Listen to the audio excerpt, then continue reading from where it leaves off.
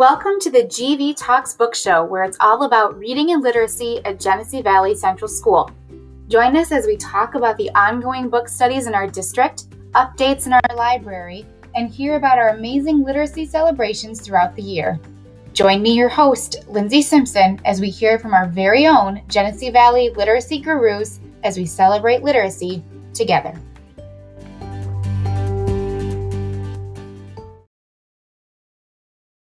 Hello, everybody, and welcome back to GV Talks Books.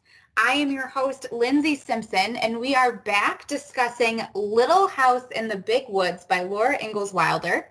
And I have guests from Miss Schaefer and Miss Schmidt's third grade classes, and I'm going to have them introduce themselves. Elena, can you tell us your first and your last name?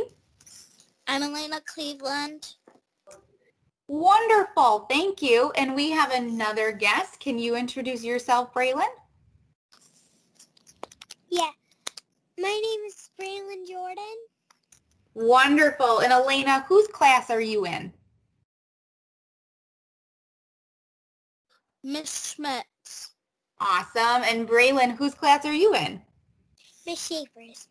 Well, thank you, girls, so much for joining us today. And we have another special guest who I love having on this podcast with us because she's the queen of literacy. Can you introduce yourself? The queen. Yes. My name is Mrs. Norsethaporn, and I'm the librarian that gets to read this story with these lovely ladies. And it is a pleasure to be able to join you all today and talk about this book. So today we're going to be talking about Chapter 3 of The Little House in the Big Woods. And this was kind of a neat chapter because it went through some important aspects of what Pa has to do. Some of the chores he had. In our last episode, we talked about different chores. And it talks about some of his chores, and then it has a nice lesson in the end with a story. And we're actually going to have the pleasure of listening to Mrs. Norsethaporn read a little passage from this chapter. So in the beginning of the chapter, we hear a lot about how Pa took great care in cleaning and loading his rifle before he placed it on the hook above the door. So, Braylon, why do you think it was so important for Pa to spend so much time preparing his rifle each day? It is important to prepare because if an animal was out there and your gun wasn't out there and your gun wasn't really, then you have no food. Yeah, so he needed it to hunt, right? So he needed to have it ready because you don't know when the animal is going to jump out and cross your path, so you have to be ready. That is really good, Braylon. Elena, do you have any thoughts of what other reasons Pa might wanted to have his rifle prepared and ready every day? Because sometimes the kids get scared because of the wolves, and Pa said, it's okay, I have the gun and you have the dog. Great. So not only were we using it for hunting, but we were also using it for protection. Yes. Thank you, ladies. Yeah, that is so perfect. So, and I love the idea that I can picture how they describe in the book. They do such a great job with their describing words because I can picture their cabin and I can picture the hooks above the door where the rifle sits. I can too. I love it, Elena. Yes. So it gives us such a clear picture in our heads of what that looks like. So not only did they share with us where the gun lies above the door, but this chapter also explains how Pa had Laura and Mary, who for our listeners, remember that there are 3 daughters and 2 of them are Laura and Mary. And Pa had them help him when he was cleaning the gun. And their job was to watch every step and tell Pa if he made any mistakes. So Elena, why do you think Pa had the girls do that? Why did he have them watch him as he cleaned the gun? Because they have to learn how to load the gun and clean the gun. Right. Yeah. So when I read this, Pa gave the illusion, he said, I want you to tell me if I make any mistakes. So he kind of gives this illusion like he needs their help. But Braylon, do you think he really needs help from them? No. No, he wants them to learn, right? And Mrs. Norsethaporn, can you share your thoughts about this? Because I think that you had really good insight about why Pa might have the girls watch him. Well, I think that so far in our story, time that Pa has spoken or tells a story or does an activity with the girls to teach them something, teach them a lesson. So this case, he's doing it to he says that he needs their help, and I just like the way Pa goes about teaching. They were the no. He asks for their help, and then in the end, he's really trying to teach them how to do it. So if they ever need to load the rifle, they can. Yeah, and I love it when you explain that because it didn't hit me that might be why he was doing it. But there's so many times, even in just the first 3 chapters, where you hear about how Pa is showing them how to do things and having them watch. So I think that makes complete sense. Yeah. So one of the really great things in chapter 3 is that Pa tells the story to the girls, Pa and the Voice in the Woods. And it's a story that Laura and Mary love to hear. And so we get to hear it too. And so I'm actually going to ask that Mrs. Norsethaporn read that little passage to us so that our listeners can hear it as well. So Mrs. Norsethaporn, whenever you're ready. Okay. So this is the story of Pa and the Voice in the Woods. When I was a little boy, not much bigger than Mary, I had to go every afternoon to find the cows in the woods and drive them home. My father told me never to play by the way, but to hurry and bring the cows home before dark because there were bears and wolves and panthers in the woods. One day, earlier than usual, though I thought I did not need to hurry. There were so many things to see in the woods that I forgot that dark. There were red squirrels in the trees, chipmunks scurrying through the leaves, and little rabbits playing games together in the places. Little rabbits, always play games together before they go. I began to play I was a mighty hunter, stalking the wild animals and the Indians. I played I was fighting the Indians until the woods seemed full of wild men. And then, all at once, I heard the birds twittering, good night. It was dusky in the path and dark woods.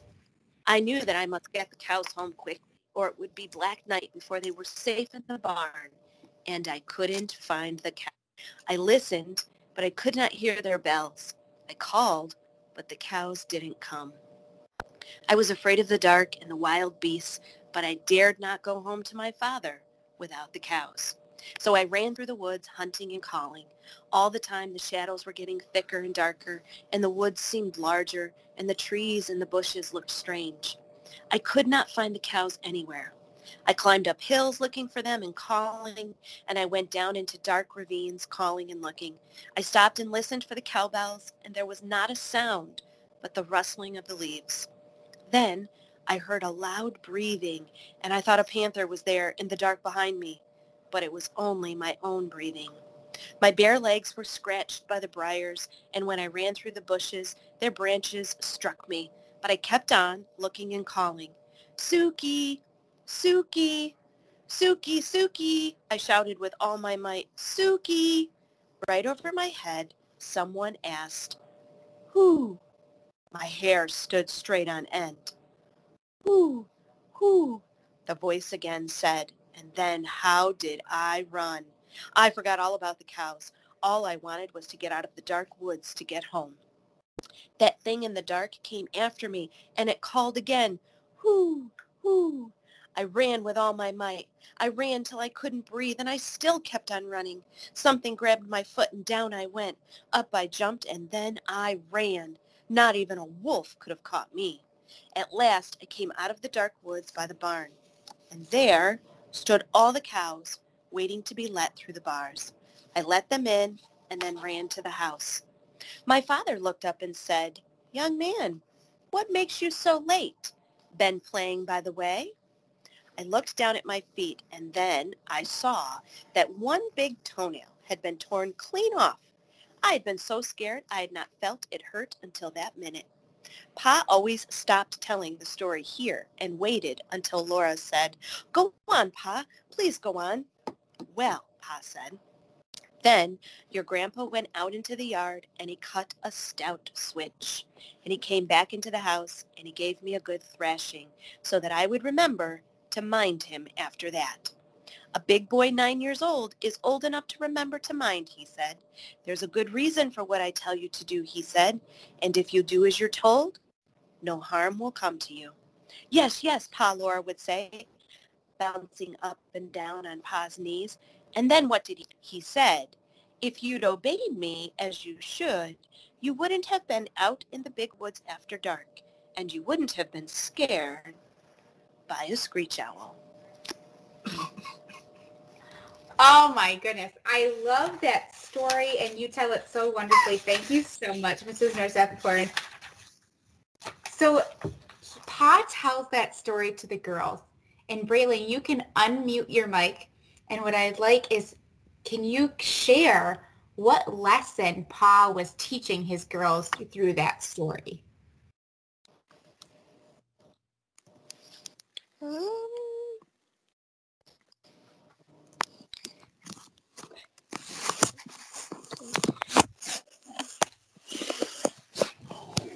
Never well, you have to do something important. Right. So he was not minding his dad, was he? He was told to go get the cows, and he decided to play instead. That's really good, Braylon. Yeah, you can't play if you're supposed to be doing something important. Elena, you can unmute your mic. Do you have anything to add? Do you think there was anything else Pa was trying to teach? I was trying to teach, mind your family, because if you mind, you won't get scared or hurt. Or hurt. Yes. Really good point, Elena, right? Because how did Pa get hurt? Pa got hurt because he was running through the forest. Yeah, and it was dark, so he couldn't see where he was going. And those silly cows, I always kind of laugh when I read this story because where were the cows? He ran all the way back home, and where were they? Ready to be let in. Yep, Ready to be let in. I think they knew he was late. They're like, well, fine. If he's not going to come get us, we'll just walk there ourselves. Yeah, And basically. And in the end of the story, his dad tells him that he wouldn't have been scared if he had been mindful and followed directions. What was that voice in the woods? Hoo, it was an owl. It was an owl. It was an owl. But you know what? I can kind of understand because, I live around woods and I love being in the woods during the day. But at night, I do get a little scared because you get to see. Yeah, I'm so glad I'm not alone, Elena. I think You're not alone. Bigfoot are out there looking through my windows. So I always ask my family to come watch me brush my teeth because there's a window right behind me on a mirror. So I'm literally watching the window. I'm like, just brush faster, and get out of here. And then I run, and then when I'm sleeping on the couch, my door has a window. I think there's just a Bigfoot looking at me everywhere I look. So, Braylon, what do you think? Would you be scared to go in the woods at night, or would you feel pretty comfortable? Yeah, because I have a door my back door has a window on it, and I feel like because we have a woods in our backyard, and I'm scared that like someone can like just walk through it and then come break in. And Yeah, because you can't see. And I have a window right there, so I'm scared like someone's gonna. And I'm scared that like someone's gonna walk through my room and just like grab me and. Well, we know that those things won't happen, but you know, it is a little worrisome because when it gets dark, you start seeing shadows in the woods, and you do start hearing sounds that during the day are pretty cool, but at night they get a little scary sounding because you can't see. Mrs. Nurse-Porn, how about you? Yeah, in that story, it kind of reminds me when Grandpa or when Pa says that bushes look strange and everything looks different, like your eyes play tricks on you. You look at something and you know it's just a tree, but the longer you look at it, maybe it's not just a tree. Do I see something else there? In the dark, it kind of plays tricks on you a little bit. So you scare yourself. Yes. It's like so scary though. Yeah. But, you know, it was such a perfect ending to the chapter because, you know, you have this lesson from Pa that actually came from Pa's dad. Yeah. And it kind of makes you think about how you yourself are in the woods. So I want to thank you all for joining me to chat about Chapter 3. I loved hearing what you had to say and what you thought about this chapter. So thank you, ladies, for taking time out of your morning to talk about the book. And Mrs. Nurse-Porn, as always, I'm so happy that you're here with us so that we can hear you tell the story and get your insights as well. Wonderful. Thank you. Thanks for letting me be here. Oh, sure. We're glad you're here. Yeah, thanks for letting me be here, too. Anytime, ladies. Would you come back and do this again with a different chapter? Yes. Oh, yeah. Perfect. Sure. Yeah. Awesome. Well, for everybody listening out there, again, we're reading The Little House in the Big Woods, and you can grab this book at any local library if you would like to read along with us as we talk about the book. And we are on Twitter at Gen Valley News, and on the PJC on Facebook. So if you have some thoughts about Chapter 3 and you would like to share it with us, we would love to see your thoughts as well. So thank you all for listening, and we will be back next week with Chapter 4. And kids, make sure you're reading books. And don't let your eyes play tricks on you. Perfect ending. Perfect.